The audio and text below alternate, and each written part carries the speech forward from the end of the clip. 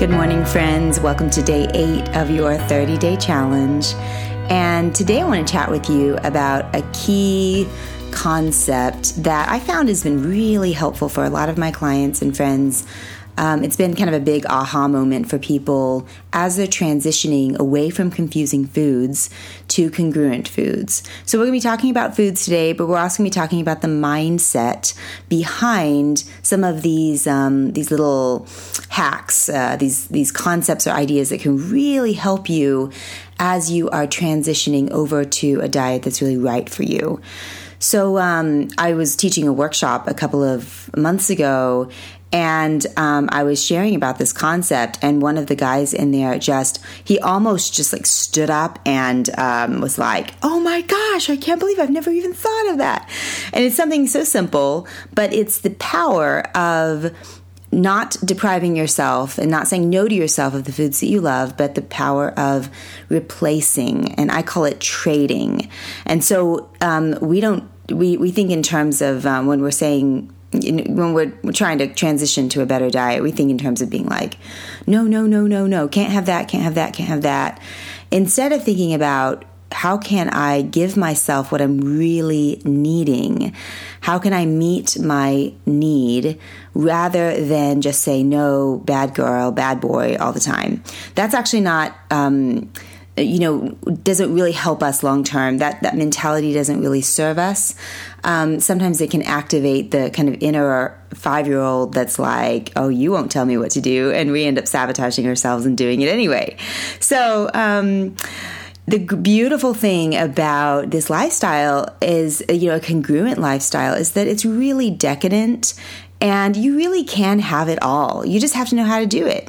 And so that's why I love to trade foods. That's why I love to focus in on, rather than saying, no, I can't have that chocolate chip cookie, how can I figure out what it is that I am needing and wanting about the cookie, and then how can I give myself that in a more congruent form? So, for example, if I'm craving chocolate chip cookies, likely I'm really wanting, maybe some of the dark chocolate, or maybe I'm wanting something kind of like warm and comforting and bready or whatever. And so I find a way to do that, whether it's making my own chocolate chip cookies or having a little piece of dark chocolate, or maybe there's something else emotional going on. So I'm going to segue right into that, and we'll talk more about this as we go along in this program. But I want to just kind of bring a little awareness to this idea of our underlying needs. So when it comes to food is a perfect doorway for us to understand and tune into our needs. Now, most of us have a very interesting relationship with our own needs. Sometimes we think they're stupid, they're silly, they're not important, and so we push them down, but then we find ourselves binging on cookies or ice cream or chips, or not really taking care of ourselves, or not getting enough sleep, and we're like, our needs aren't important, I'll just push through, and it wreaks havoc on our health and our relationships and our work. If we go the opposite direction and we really tune into our underlying needs, which could be physical, they could be emotional, they could be spiritual. If we tune into our underlying needs and we really tune into what is it that I'm needing right now. Maybe it's not food. Maybe it's not this, cookie or whatever I'm wanting. Maybe I'm upset about something and I need to give myself a little alone time, or I need to take a nap, or I need a tap, or whatever. So there's these physical, spiritual, underlying needs that are so important for us to begin to tune into, because then we learn how to develop a relationship with our bodies. We learn how to listen to our bodies and become intuitive. We become so much healthier within ourselves, and our bodies respond really well because they feel safe with us, rather than the relationship that we tend to have with ourselves, which is like our mind is the parent and our body is the child. And sometimes the child rebels against the parent, the mind that's like, no, you cannot eat that thing, or no, you shouldn't do this, or whatever. And we don't really want an unhealthy relationship with ourselves. We want a really healthy adults, mature, conscious relationship with ourselves and with our bodies. And that's really what this process is about. So that's just a little sneak peek into underlying needs and tuning into yourself and your emotions and what you're feeling to ask, what is it I'm really needing? So we'll talk more about that on the emotional level, and then we'll talk more about that on the food level later on. So, but for today, what I really want you to focus in on is journal the foods that you tend to go to that you really love.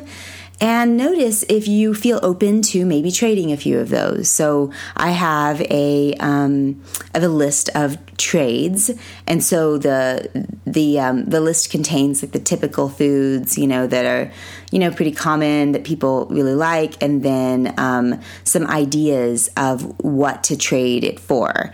And so you just kind of look over that, get creative. This is not a comprehensive list.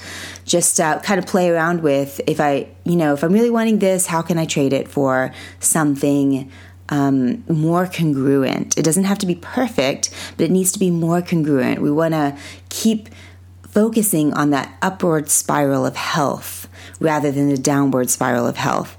And so, which is kind of that all or none thinking. Nothing's going to work for me. Just like throw in the towel. It's not important. That's our downward spiral of health. So even if you know this concept, even if you've done this before, I want you to really zero in on the foods that you detoxed over the weekend that you want to let go of. Notice if you still feel any tension or anxiety about letting those foods go and you need a trade in the meantime. So find those trades. You can pre-buy them. You can make them. You can find what sort of scratches the itch, in a sense, and trade those foods. Okay, so for today, your intention is, number one, get your daily tapping in. Number two, daily greens. Make sure that you are getting your greens in, that you are continuing to focus in on adding as many congruent foods as possible. And then let's add our intention to make some trades. So any trades for foods that aren't like, so great. I think I shared with you guys that the 3 confusing foods that I leave in my diet, at least at this point, it could change at any time. But right now, one of the ones that I leave is my dark chocolate. But, like 70% dark chocolate's great, but it still has some sugar in there. And so I've been trading some dark chocolate that has coconut sugar in it instead of the regular sugar. And also just finding, a few things that maybe will scratch the itch a little bit.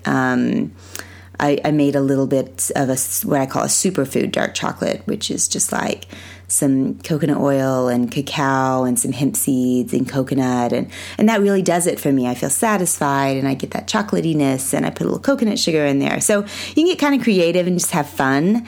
And again, this life it's decadent. It's fun. It's not meant to be restrictive. And it's fun to just like try new things and really develop that relationship with your body where you're not depriving, and eventually over time, your body just feels safe with you and you feel safe with yourself. Okay, so those are your intentions for the day. I hope you have an awesome, awesome Monday, and I will talk to you tomorrow.